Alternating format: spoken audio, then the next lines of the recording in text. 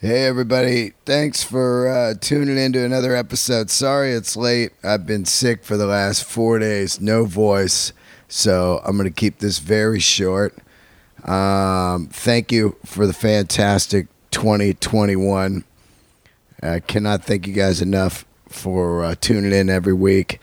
I couldn't think of a better guest to start 2022 off than Braun Daler from Mastodon. I got to tell you, over the last, 6 years, 7 years, have just fallen in love with Mastodon more and more.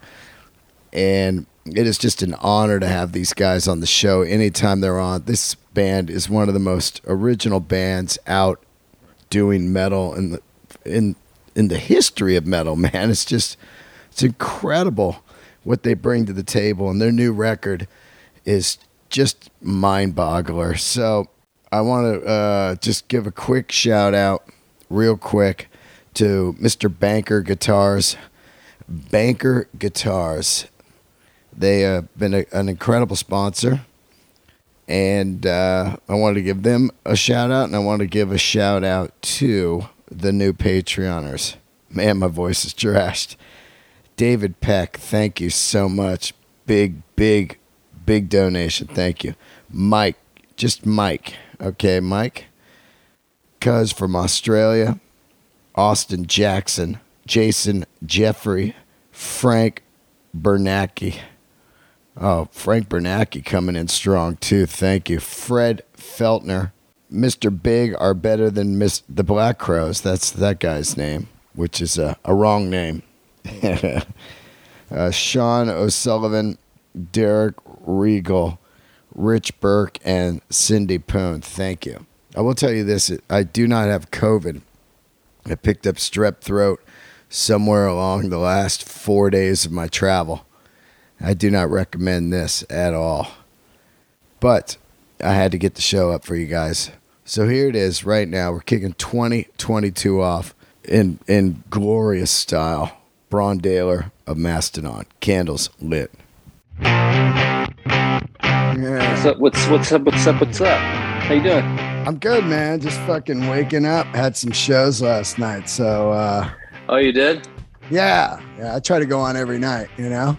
What were you doing? Telling jokes? Telling some fucking, doing some skits, as some, relatives would say during the holidays. You still doing those skits? Oh yeah, you're doing some skits. Some skits. You're like, yeah, I'm skitting it up out there doing my skits. I just did some skits in front of Metallica's 40th anniversary. I saw that. How was the audience for the skits? Did they enjoy it or did they hate it? Well, first night was it was bumpy. Had to figure it out, you know. But second night was fantastic. Like, great. You just figure it out. You know, you got to make adjustments. I've done arenas, but you're going up in front of Metallica, and then you're at their 40-year anniversary party, like their giant parties. So people are there from all around the world. So no pressure. Yeah, no pressure. And then you got, people from like Brazil or Ireland or Ecuador, and you're doing jokes about Broadway, the street where Metallica used to play. I'm like, what? Right. At local references. Yeah. I mean, well, yeah, I always found it just daunting playing music before Metallica plays music, you know?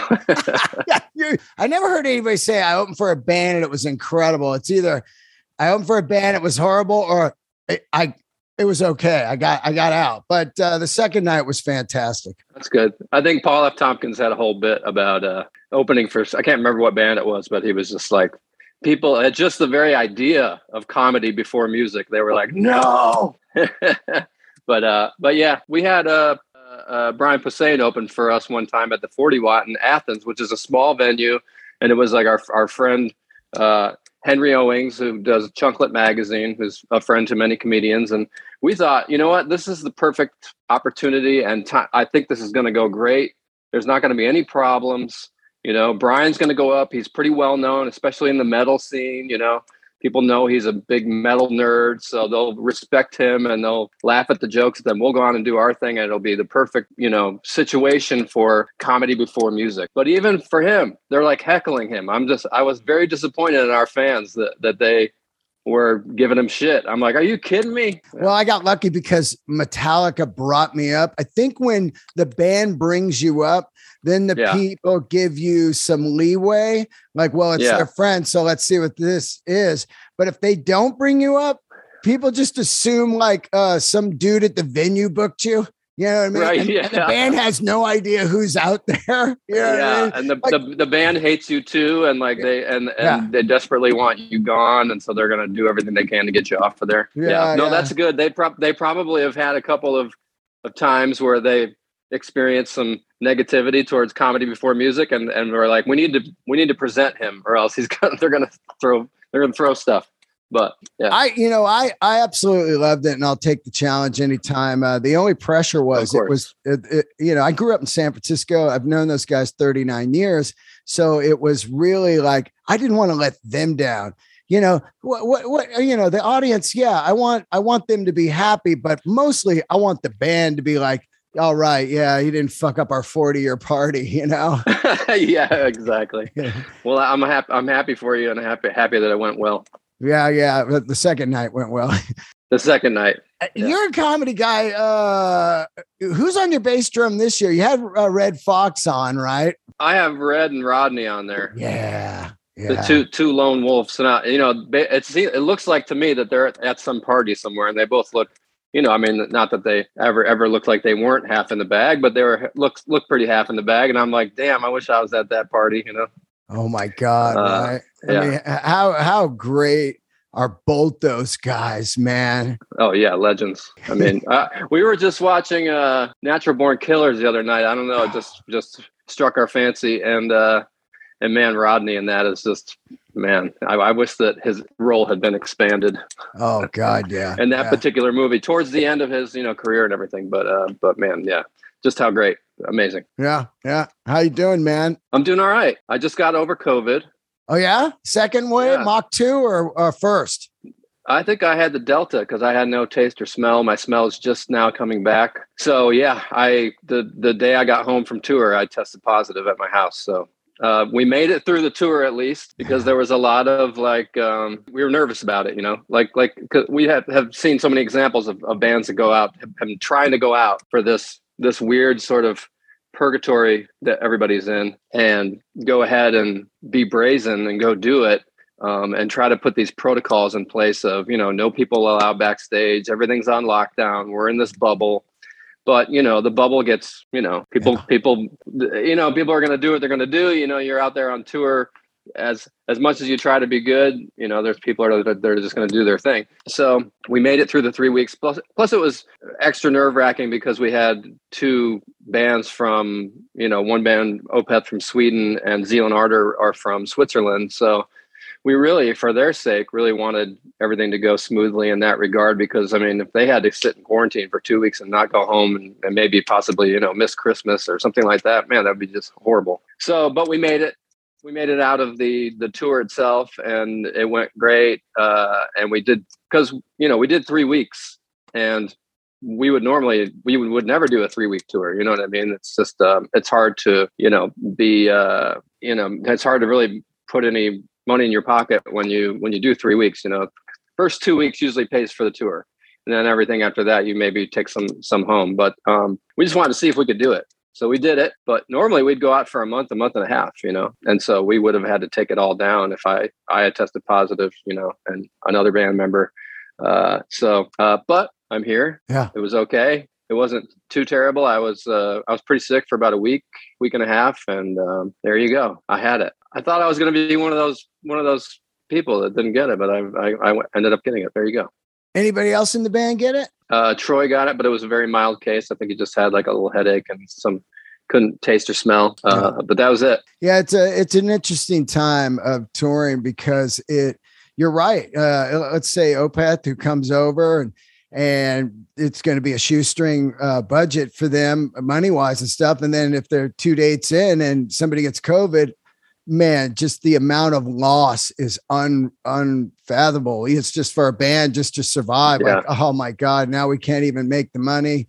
to break even on the tour. We're behind. Oh no, you'd be paying in, and nobody wants to do that. And we're trying to like have this big show, all this production, and really come in with a bang and be like, hey, new record and all this, and it could so very easily be taken away, and then find a little bit of financial ruin going on there.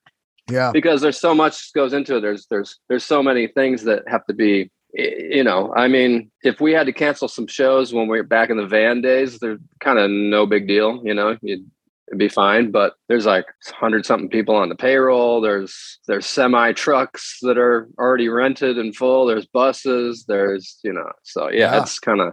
It's very scary to go out and try to do it. But, we want to like everybody else, you want to sort of force it back into normalcy, but it's not all the way there yet. But like I said, we got through it, and we will get back to it probably in the spring. Yeah. I wanted to go see you guys at the Palladium, but I'm like yourself. I'm in the middle of this tour with Burr, and I'm like, oh man, I can't risk going to a show and getting COVID, because then I'm off the tour, and then now I can't pay my bills. So it's like, shit, I'm really leery these days of I had COVID at the beginning of COVID. So I'm not really worried about that. It's just worried about people going, well, you can't go work for the next 2 weeks. And then, of course, Bill just gets somebody else, and then I'm out, so it's like a weird thing. Like, oh, I want to go to the movies. Ooh, I don't want to see the movie that bad, Yeah. I know what you mean. I don't mind missing my own shows because it's just like a small show, say in town. But if you're on a tour, you don't want to be missing that, man. It's crazy. Of course. Yeah. Bill, that's a good tour. Yeah. But we did Red Rocks, and I always wanted to do Red Rocks my whole life. So the whole time I was like, oh God, can you imagine just getting like COVID the day before Red Rocks? Like, oh, fuck. That would really suck. Yeah. I would. That's a magical place. I love playing there. Let's get into the record, of course. God, it's a great record. It took me a minute. I wanted to have you on the show when it first came out, but I had to be in the right frame of mind to take this record in. It's real dense. It's got a lot of depth to it. And I didn't want to just kind of listen to it. I tried. I listened to it and was like, okay, I'll have my, wait, I got to dig into this more. And Justice for All being one of my favorite records ever, anything with a lot of depth, you can't just, listen to it once and go, okay, let's just have them on now. This thing's real dense and super cool. Thanks. Yeah, I know. I fully understand that. And I understand that we presented all of our fans and casual listeners with a daunting task. You know what I mean? But it was one of those things where we just felt pretty strongly about it. And we said, like with any album, we're like, this is how we feel, and this is what we need to put out to the world. So here you go. Either, like it or don't like it, or, whatever you want to do with it, put it on in the background. But yeah. It's definitely, for me, it's different, obviously, because, from all its little seedlings when we were starting to write it and craft it or whatever, it's been 2 years plus that we had been working on it. So by the time it got to the fans, it was like, oh man, very, very well. It's like just a part of me. So it's impossible for me to put myself in the shoes of somebody who's listening for the first time, but I do understand that an hour and a half's worth of music is maybe too much for some people. And once you get towards the end, you're like, is this the same record, or is this still going on? Because I've had that feeling with some of my favorite bands too. You know what I mean? But I find those records later on become your favorite of all time because it slowly unravels. And that is what was happening with this record to me over the last month and a half or so. I was like, holy shit, this thing is fucking great. It's so far away from Show Yourself. You know what I mean? It's like completely the opposite end of spectrum. It's like Crack the Sky or something where it's like, it has so much layers, but as they unravel, you're like, wow, this is fucking cool, man. Yeah. I mean, as far as Show Yourself is concerned, that was really a splashy puddle, right. That was like by design, I guess, in the beginning when Bill had that riff and we had kind of come up with that particular song, I was sort of on the fence about it. I remember listening back and being like, is this us? I'm not really sure. But, in the grand scheme of things, I always think of albums, full albums, and I was like, oh, it's a Splashy Puddle in the middle of sort of a dense record. But then when we started writing this, if any riff or part came about that was anything resembling happy or good mood, I feel like we just got it right out of there. We just didn't want to have anything to do with that for this record. I don't know. We just weren't feeling. That's not what we felt like. I didn't feel like splashing around in a puddle. You know what I mean? I just was, me personally. It was a tough time period. It was a tough time period for a lot of people. But even before the pandemic happened, it was not a super fun time. And so I just needed to sit in that, and so did all of us, I guess. And so that's what, that's a reflection of the time we were going through, because, nothing happens in a vacuum, and everything that you're sort of working on art wise is going to be a ride in tandem with whatever is going on in your personal life. I mean, you can, sit and pick through the newspaper, I guess, and look for current events to write music about, but I don't think that we necessarily need that. There's enough going on in everybody's personal life that's going to be at the top of the list as far as like what you need to get off your chest to get into the art, to get it out. Yeah. Especially what was going on with you guys with losing your manager, and then, the pandemic. And then also, you guys own this studio and this rehearsal place, and you have this overhead and everything else, and you're not making any money. And life is completely like, whoa, what happened compared to the last record where you're touring and just everything was fantastic. So of course you're going to write a dense, gloomy record. If you didn't, it would almost feel fake. Like, what is this? Yeah. I mean, after we lost Nick, I mean, in conversations about, we sort of knew that whatever the next offering was going to be from us, it was going to be, quote unquote epic, but, yeah, I mean, that was the mood from before even one, put down on a demo or something. That was the mood. It was definitely darker, and I don't know, black and gray. Seemed like that was what it was. That was what it was going to be, and that's what it was, and that's what I mean, I don't want to say that we were super intentional about it, but I will say that if anything that sounded too happy, cropped up, it'd be like, kick that thing out of there, because we don't really want to live there for this album. Yeah. Yeah.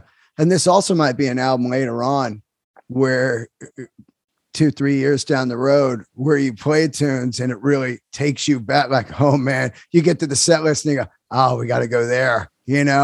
I know. I mean, it's already happened. I think even the Palladium show that you brought up, just the last time we were there was Nick was there, and, just a lot of memories being in that place with Nick. Every time that we played the Palladium, he's get there early with the Starbucks and, hey guys, and, just always excited to see him. And, there's not too many people when you're on tour that you want to see at 9:00 in the morning. You know what I mean? When you get to the destination and you wake up and you get out there, make coffee and put on whatever to try to wake up, there's only a couple people on the planet that I would want to see walk through the bus door when I'm in, my skivvies, and Nick John was one of them. So really was missing him. And we played Gigantium, and this is the last song on the album. And I got super emotional while I was trying to sing it, which is never, that's not, I try to ride the fine line of performing with emotion, but not getting too emotional about something because I mean, crying and singing, they just don't mix. Yeah. It's not good.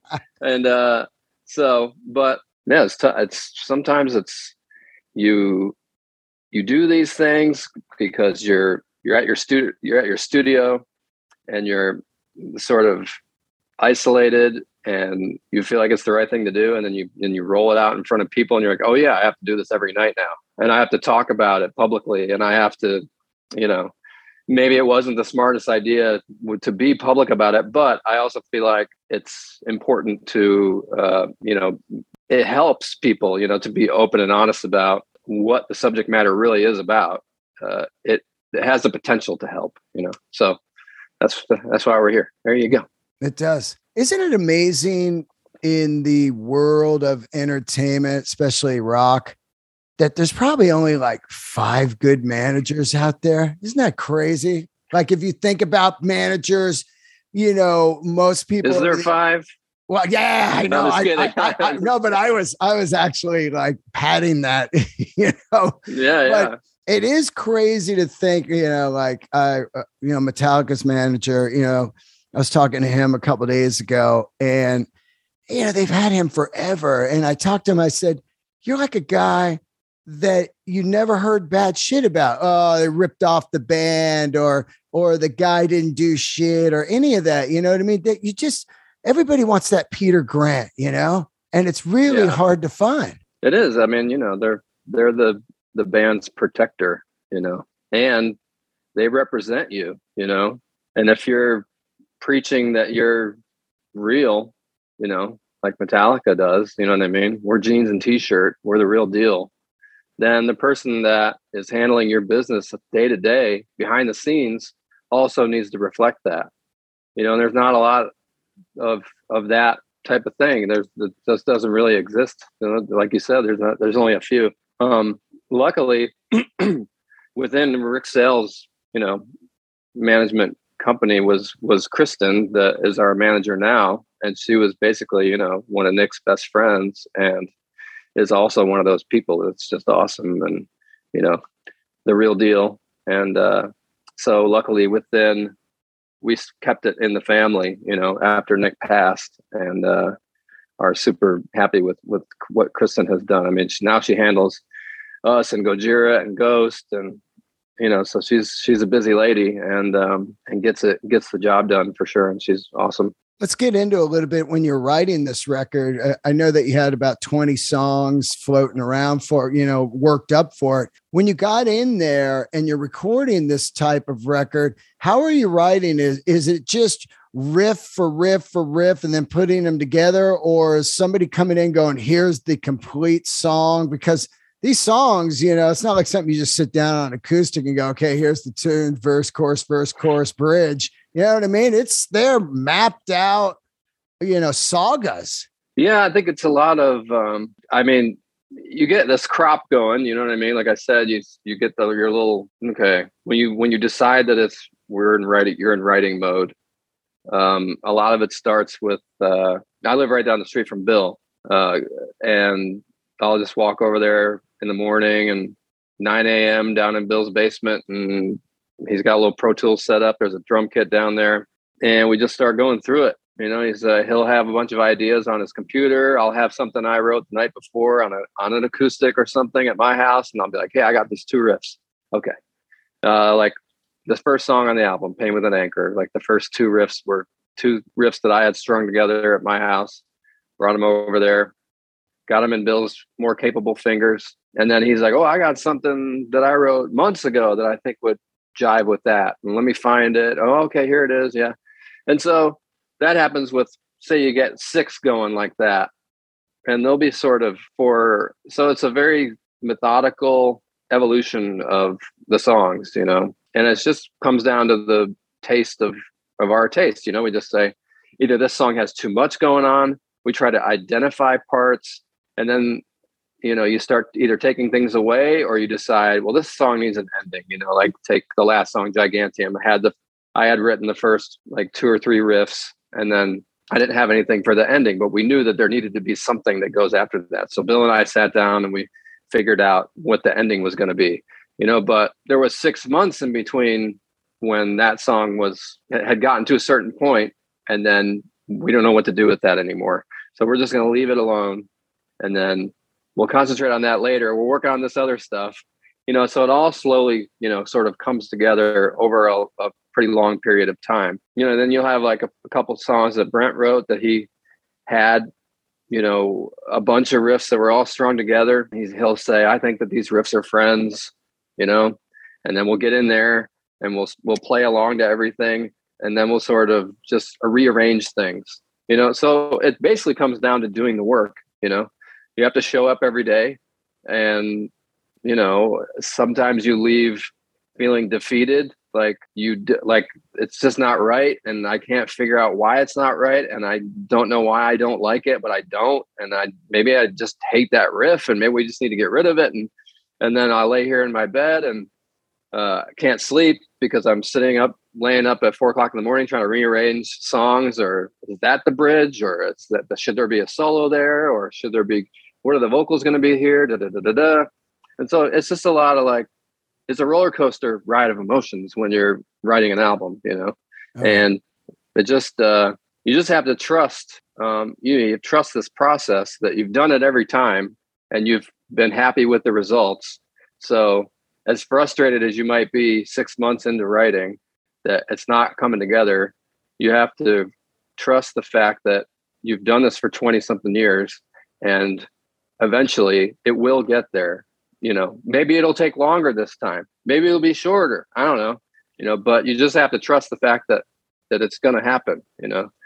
So, and it always does, but you always, no matter what, have those feelings of where you don't trust it and where you're like, maybe we're just done. Maybe this is terrible. You know, all that self-doubt and all that shit, you know, that gets in your head where you just hate everything and are in a bad mood because everything's, I mean, you know, you're writing jokes. You're probably like, this joke is fucking shit. It's crazy. It sucks that I can't fucking figure out how to make it, you know, and then bing, here's one day and you're like, oh, thank you. You know, I don't know. Yeah. So yeah, it's a real pain in the ass, but I guess that's the highs of discovering something that you love so much and are just like, oh man, there it is. You know, you finally found it. That's what keeps you digging, you know? Yeah. Panning for gold, I call it. I was talking to someone recently and I go, man, I got this new 30 minutes really. And it just kind of came out of nowhere, you know? And the guy said, yeah, don't they all? And he was right. Yeah. You don't go buy them at the store or something. They all just kind of come out of nowhere. And that's, you know, when you're in that studio and you're self-doubt and you're like, I don't even know, man, I'm lost. And then something happens, a vocal comes on or a layer of a you know, the perfect solo and then an outro to the song. And you go like, oh, wow, I'm starting to get this, you know, and then you get excited, you know? Yeah. Like I said, roller coaster of emotions. Yeah. Do you find working in your own studio, does it get you laxed compared to if you were paying for high dollar studio time, say like a Sound City or something where you're under the gun? Which way do you prefer to work? I think in our own studio, I definitely prefer that. It's a lot. I mean, I don't mind the pressure, and it's not like, you know, it's not like pressure is a bad thing. It definitely is a producer, you know, it can produce some pretty amazing moments, but I don't know. Like, I don't know if the moments would be the same if we had the pressure. I mean, we've always done well in those situations where it's like, okay, you guys have 2 weeks, like, figure it out. But we try to go in pretty prepared. You know, we go in, I would say 75% all the way there with the songs, like already mapped out how they're going to be. Usually the lyrics are the last thing to get really fleshed out and figured out, you know. It's like, because nobody wants to write lyrics. It's like it's the worst. It's the worst. I hate it. It really is the worst because I mean, you know, I used to play music, so I know exactly what it is. You know, after a while I would just go in and go, all right, hit play. And I would just, you know, deer in the headlights, try to find stuff. And sometimes I'd come up with great shit. But if I just sat down on a Saturday with an acoustic and wanted to write lyrics, forget it, you know? And to me, all the choruses would come to me and then I would have to find a fucking, what's this about? You know? Yeah. I mean, I have to really like lock myself in my guest bedroom over there. And like, that's what I was doing on this particular album, you know? It was towards the end. And I guess when you do a double album, big surprise to everybody in our band, but it's twice the work. So, and it's like twice the amount of lyrics need to be written, and it's really long. And there's, oh my God, we have like 3 more. I'm like, I'm tapped out, man. I don't have any more fucking lyrics I can't, you know. It's like, yeah, but you have to. all right, I'm going to do it, but, because I don't want it to be like, whatever, I want them to be meaningful, but more so than ever with this record, And so I really was feeling like, man, I don't know, I might be tapped out. I might not have anything left in my peanut sized brain as it is to like figure out what the lyrics are going to be for this fucking song. Like you said, pressure, we were under the gun with this. Basically it was like, David Bottrell was like, he was leaving for Canada, and he's like, you guys, like, we got one more day. Like, we need to figure this out. Wow. Like, okay, I'm going to go do it. And so I locked myself in the old guest bedroom over there with my UGG blanket and got cozy and and finished the lyrics that I had committed to. I said, okay, me and Troy got together and was like, I will write these. You have to write these. Okay. All right. He said, all right. He has a trailer that's like on the property of the practice space because he lives in Florida, so he drives up and then he's got the trailer life in the parking lot of the rehearsal space. That's also where the studio is. So he went to his trailer. I went to my UGG blanket in the guest room and I finished my lyrics and I do think they came out good. I try to get it so that I could read you the lyrics without singing them and not be totally humiliated. Oh God, that's a genius way, right? Where you're not skipping a line like, and say, wait, what's that word? Like you're like, there's no fucking way I'm reading this in front of people. Yeah. Like slam poetry style. Yeah. What I love about your band is you guys are very creative also on the social media side, where a lot of bands, I think that they don't understand this is a different world. You can't just put records out. I'm an artist. I don't do any of that stuff. And some of the stuff was incredible watching this making of this record. I really enjoyed watching the process of it, especially just coming off of that Beatles Get Back thing. It's so great to watch bands create in the studio. And also, I think it gives people, people understand that it's not easy, but to show you, hey, man, this shit is hard. So it's really cool to watch your social media presence on there. I was watching the vocal one of the singing is great. And also the other players, like the keyboard player from Claypool Delirium, which I absolutely love that band, like beyond. Oh yeah, me too. That band is so unreal to me. It's amazing that they found that chemistry and put out some great records. But anyway, my thing is to watch you guys on social media is also awesome. Even you doing the clown thing for the clown book, I love all that shit, man. Your videos on this record are next level. They've got some great art feel. I mean, there's only a handful of bands that ever did great videos. If you think about it, Devo, Tool, you guys, there's not a lot of good videos out there. And these videos that you did are insane. Where was that one film that was like on the beach or whatever, like the buildings? Is that green screen or? No, that's like near Sicily, I believe. It's where the director is from, and I woke up in the middle of the night and had this big idea for a video, so I typed the whole thing into my phone at like 4:00 in the morning. It required, I wanted there to be these like two mazes on either side, and the director was like, I'm going to the town I am from. I think he's from there in Italy. And he's like, there's this crazy labyrinth there and we could film for nothing. And I was like, yeah, do that. Wow.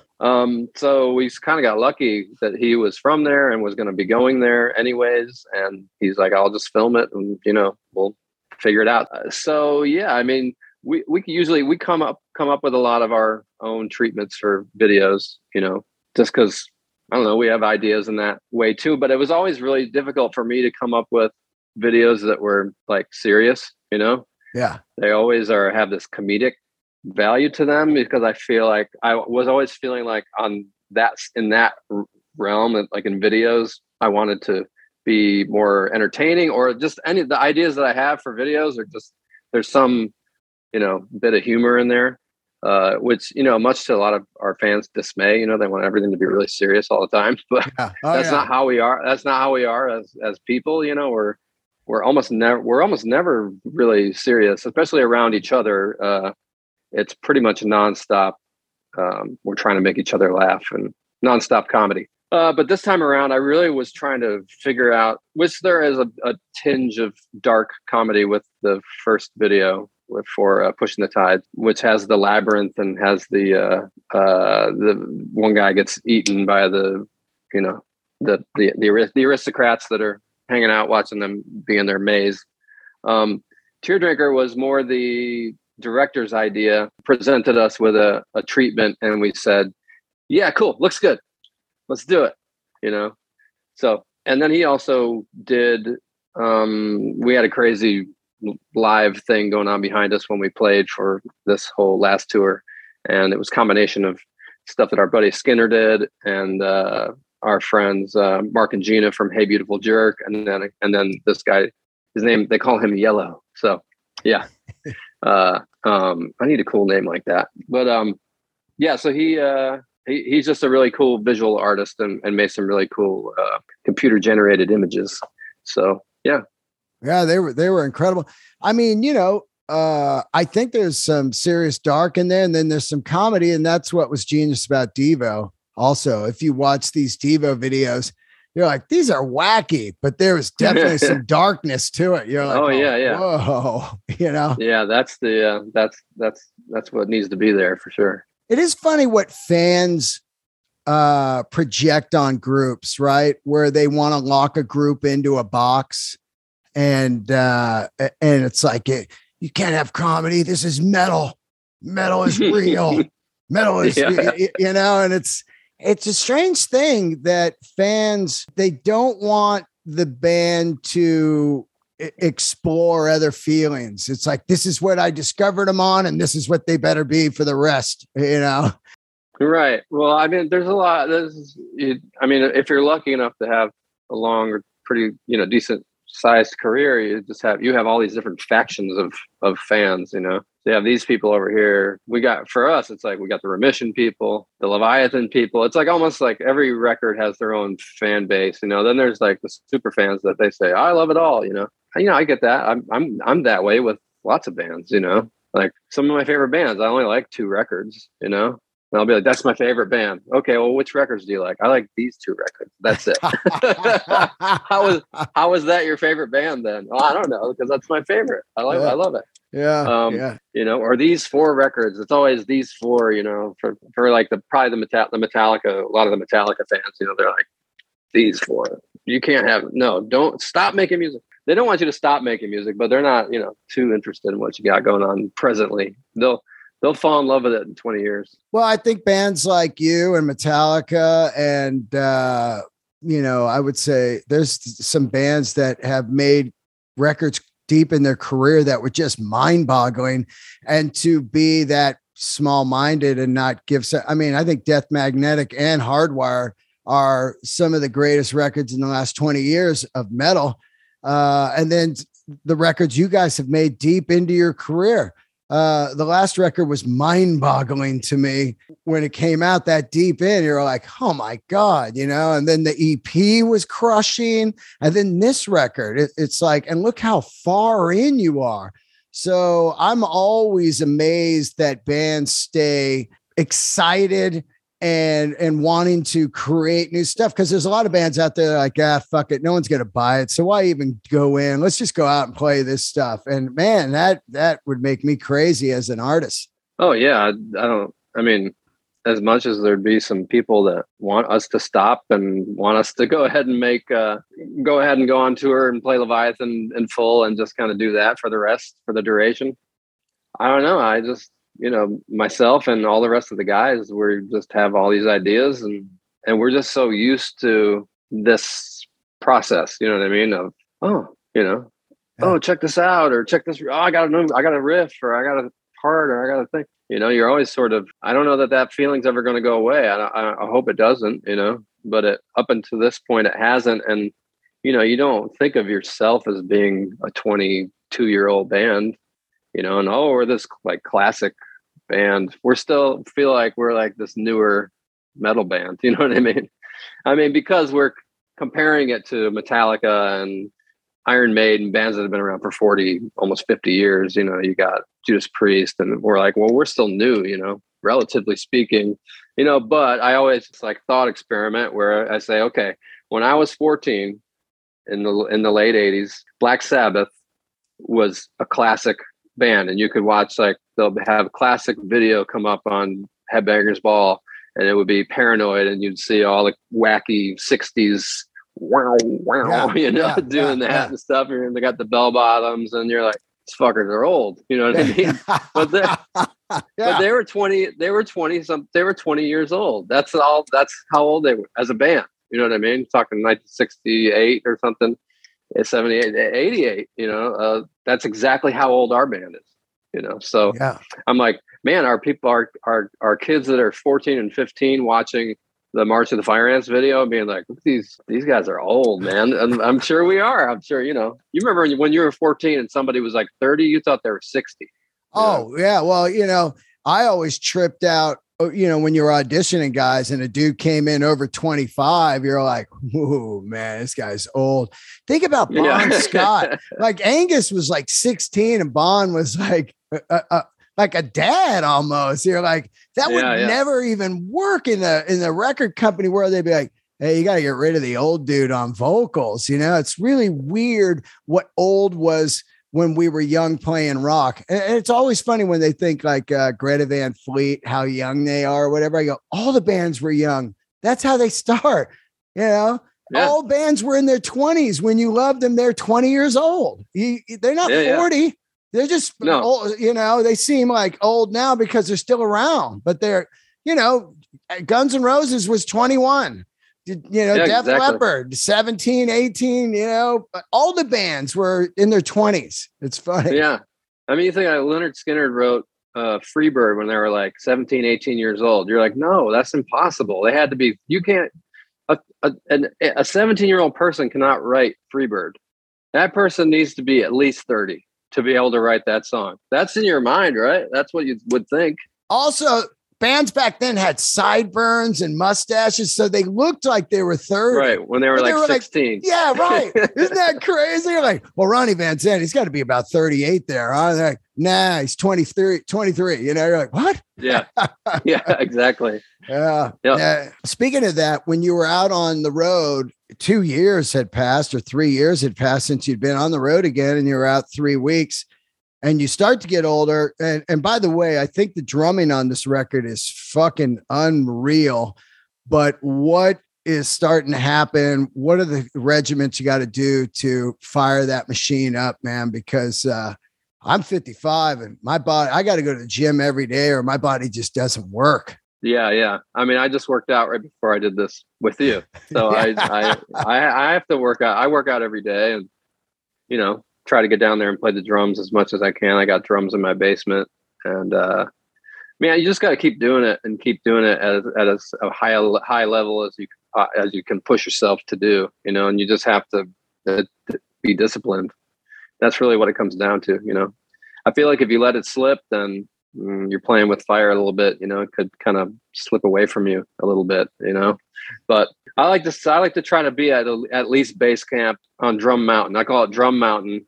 And I never want to be at the bottom of Drum Mountain, so that I have to start from the very bottom and climb all the way up. I like to be at base camp, at least with my feet up, hot cocoa, you know, ready to climb it. But you know, mid tour is going to be at the top of Everest. That's going to be your best shape that you're in. You can never really get to mid tour shape, I feel like, at home or at the practice space. I can, at least. I can't fire up the intensity of the actual live show with the people in the room and the energy that creates. Probably similar to a professional athlete that is practicing all week, but the adrenaline that is introduced when you're in front of fans is a level that's hard to get to when you're just by yourself or with your guys in a room with no one there. And you can really try to lay into it, but then you find out right when you hit stage and 3 songs in, you're like, oh yeah, this. So it always takes a few songs to get it going. And we were doing one-offs. We were doing like festivals and I was like, man, I'm dogging it by the end of the show. Plus, you get the sun right in your face, and like, oh yeah, this fun stuff. I mean, it's always awesome, you know. I mean, I'm not complaining, but it's always hard to come back from a long break and get back into the doing it on a consistent basis, you know. Which this tour was the first time in a few years where it was like wasn't just a one-off, and you're like, oh, okay, we got through that, and it was awesome. It's like, no, you have to do that again tomorrow, and the next day. And the next day, you know, I'm like, yeah, but I had that feeling. I said, I had that feeling like, yeah, but I did that yesterday. I did it. Like, we have to do it again. Yeah, you have to do it again. Oh yeah, this feeling of, you know, okay, cool. All right. Yeah. I feel like I sang better than I have ever sung live on this last tour. So I'm fine. I'm starting to figure it out of how to do it like properly. And, you know, it is hard. It's like, you know, it's kind of singing on an elliptical machine, you know, which is not ideal. And lots of people don't want it to be happening, but this is where we're at. You know? Yeah. I mean, yeah. Cause when you're singing, you know, it's all about breathing. And a lot of people don't know that, but you have to have the right breathing. If you're out of breath, you're not going to be able to hit the note, or you're going to fall short. You know, so when you're speaking of Red Rocks, there you go. Right. Just the altitude. Yeah. I'm like, this is awesome. Can we get rid of this song and this song and replace it? Cause I'm hitting, I get all the high notes in the band, you know? Yeah. I'm like, oh my God. Okay. What have I done to myself? But yeah, here we are. Yeah. You're in the studio and you're like, hey, let me hit that again. Let me hit that again. And then you get it perfect. And then out on the road, you're like, I'll never be able to hit that note out here. Yeah, I know. Yeah. But, so what's it looking like? You guys have a tour in mind for the summer? Any kind of ideas? A package? What's happening? I don't know. We're not there yet. As far as I know that we're going to Europe. So we'll do that. I think we're going to Europe. Supposed to be. It's on the books. Yeah. To do all the festivals and things. And we got some one-offs with Baroness. And I'm hoping that we're going to do a second leg of the Opeth tour. So we'll see what that looks like. And then we're supposed to do a cruise ship deal, like at the end of February. Your own cruise? Not our own cruise, but it's called Varagos, I think. And it's like Rob Zombie and Mudvayne and a bunch of bands. But I don't know. That seems like if there was anything that wasn't going to happen, maybe I have no idea.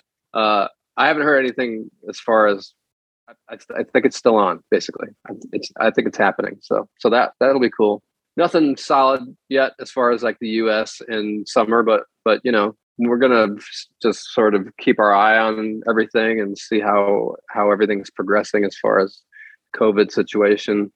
And you know, fingers crossed and hoping for the best like everybody else, and hoping that things return to full on normalcy sooner than later.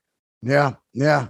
Did you find that the lockdown brought the band closer together, and the passing of your manager and everything, like, oh my God, we're lucky we have each other? Did that happen? I think that, I mean, we've never had a problem with being close. Like that's what's kept us together the whole time. The same four guys is that, you know, we just we love each other. We're best friends and have a deep admiration for each other. And we have 20 something years of history that no one would want to let go of, as far as like, all four of us were sleeping on cat piss infested floors, and we've done the whole thing together. So we have to stick it out, you know, and not that that's ever been in question, you know, any kind of internal arguments or anything of that nature that, you know, hurt feelings or anything usually gets squashed pretty quickly. And we're actually not the worst communicators, even though we're dudes, you know. we seem to be able to, when shit really, when somebody gets too drunk and says some dumb shit the night before, we squash it. Then in the morning we say, hey, this is what you said, apologize, you know. That's great. I love it. Man up. You were 10. Yeah. And you were 10, you know, and it's cool. We've all been there, but you need to know that you did say this. Yeah. Yeah. And you need to know that it's not cool. Yeah. And we need to hear from you that you understand that to move forward amicably. Thank you and good night. So, yeah, we love each other. We're great friends. It's important to us to keep our thing together, and we've always felt from day one that the thing that made us special was the 4 unique players in the band, and that without that, it would be different. I'm not saying that somebody can't be like, hey, I'm done doing this and I love you guys, but I'm going to go pursue something else. I'm not saying that would be, it would be, hey, I love you too. And I wish you nothing but the best. And I'll still, I look forward to your Christmas card next year or whatever, but nothing like that has ever been said. And so we're just kind of going to continue on this path until those wheels inevitably fall off, hopefully. I hope to get to see the tour. I mean, I saw you 5 times in the last tour, and like I said, I was bummed I didn't get to see that because it just, there's a few bands that I need to see every time they come through that inspire me. Like, oh shit, yeah, I gotta get better at whatever I do. And you guys are one of them. And like I said, the Palladium was special to me because that's when I met you and interviewed you the first time, and it's just great to talk to your band and see you guys a lot over the last few years, in the past there. I'm hoping that you guys roll through or we cross paths somewhere out on the road. And you should come to Atlanta with Bill Burr. I think I am coming to Atlanta with Bill Burr. Are you? Yeah. And I would love to have you come down, man. I've seen Bill. I've seen Bill here in Atlanta before. Yeah. Where at? Hilarious. Oh, we were just in Atlanta, dude. We were. Oh, you were? Yeah, we did the Fox. Probably while I was on tour. We did the Fox. Okay. Play it pretty for Atlanta. That place is great. Pretty for Atlanta. Yeah, isn't that beautiful? Wow. Yeah, we've played there a couple times. Man, I forgot we were just there. That's how blurry it was in December, but that's amazing. They were going to tear that joint down, and then Skinner said, "We'll play 3 nights and donate all the money so you keep it." And they record that one more from the road record, which is one of the greatest live records ever. And opening with Working for MCA. But what a theater, right? Yeah, it's beautiful. It was, I remember driving around with Troy in the van when we very first started. And I was first getting to know Troy. And we drove past the Fox Theater and it was like, man, one day, and I just kind of laughed because it was ridiculous. You know what I mean? To ever think that this dirty ass Mastodon guys that we look homeless would ever play the Fox Theater, this illustrious theater. But yeah, we played there twice. Wow. Look at that. Hey, look at that. Right. Well, I'm sure we'll be back there. And you've been watching a lot of comedy? Man, I just, I'm pretty sad about Norm. And I got my Turd Ferguson shirt on. God, dude. I mean, that actually hit me pretty goddamn hard. He's like one of my favorites ever. He's one of my favorites ever as well. I mean, really on tour, even Troy would be like, hey, what are you doing watching Norm Macdonald videos? Because if I would ever get just down in the dumps on tour and missing home and, everything sucks once in a while on tour and, or you'd be in Europe, doom and gloom in the winter or something like that. I could always count, and I still can, obviously, because I just go into my Norm Macdonald on talk shows, wormhole, of him on Conan, him on Letterman, him on, I just sit there and he just would bring me out of any funk that I would ever be in, Oh. And I've seen all his specials, I use it as a litmus test for friends. You know what I mean? Like, how close can we actually be as friends? Do you like Norm Macdonald? Do you like Andy Kaufman? Do you understand Andy Kaufman? And that will give me a gauge of whether or not we can be, real close friends. If you really truly understand what Norm Macdonald was doing, then, we can elevate our friendship. Yeah. So yeah, I use it like that, I guess. But I've been into comedy since I was a little kid. Richard Pryor, and I was pretty young when I was watching all this stuff, but I would tape all that stuff on video. I think I had Bob Goldthwait's first HBO special where Dee Snider's in the audience. What was it? Was it Feel the Warmth? Or I watched that over and over and over. I watched it every day when I get home from school, and I would go to school and do the routines for my friends at lunch. You know, the Paul Reiser special back then, all the Dangerfield, the young comedians. Hours. God, were the greatest. Kinnison and Dice, Kinnison, Bob Saget, yeah. And, Bob Nelson, Maurice Lamar, Rita Rudner. Yeah, I don't know. I was a pretty big comedy nerd. That Norm special, me doing stand up, the one at the Fillmore. I think it's one of the greatest specials ever made, and that came out, I think, in 2010. So I'd been doing comedy for like a year or two in, and it just immediately I was like, oh, I see. You know, he doesn't touch the mic. He doesn't move. His arms are straight down and his timing is impeccable.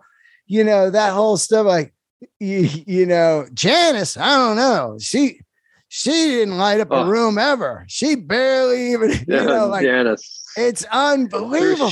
Through sheer tyranny of will, she could light up a room. I mean, that joke, the Janice joke, from start to finish is a master. It's a masterpiece. It is, dude. It is. The long form jokes that no one does that shit. It's like, it's another level of joke telling, and he was just a joke teller, you know. Yeah. But taking that like old school, antiquated style, even just the style of speech, you know, and folding that into the persona was masterful, and it's a whole thing.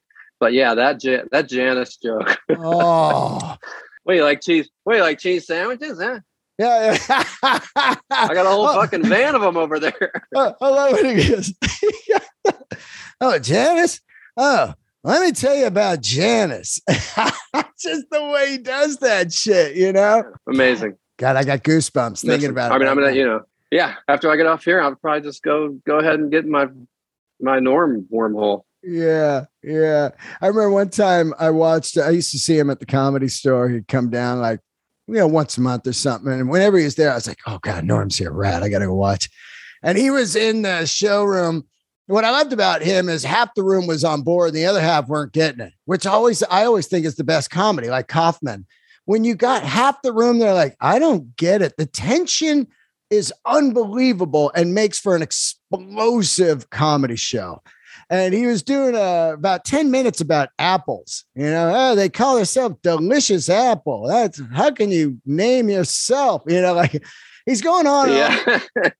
And so he gets off the stage. He's out in the you know, Comedy Store has this parking lot where the comics hang out. I go, oh, dude, that was so fucking funny. I had to leave the room because I was laughing too hard and I didn't want to fuck him up. Too much, yeah. And I said, dude, that shit was so funny. He looked at me, he goes, yeah. Go in and tell them. It was such a Norm answer. Yeah, go tell them. Oh, yeah. And man, I mean, how great it was.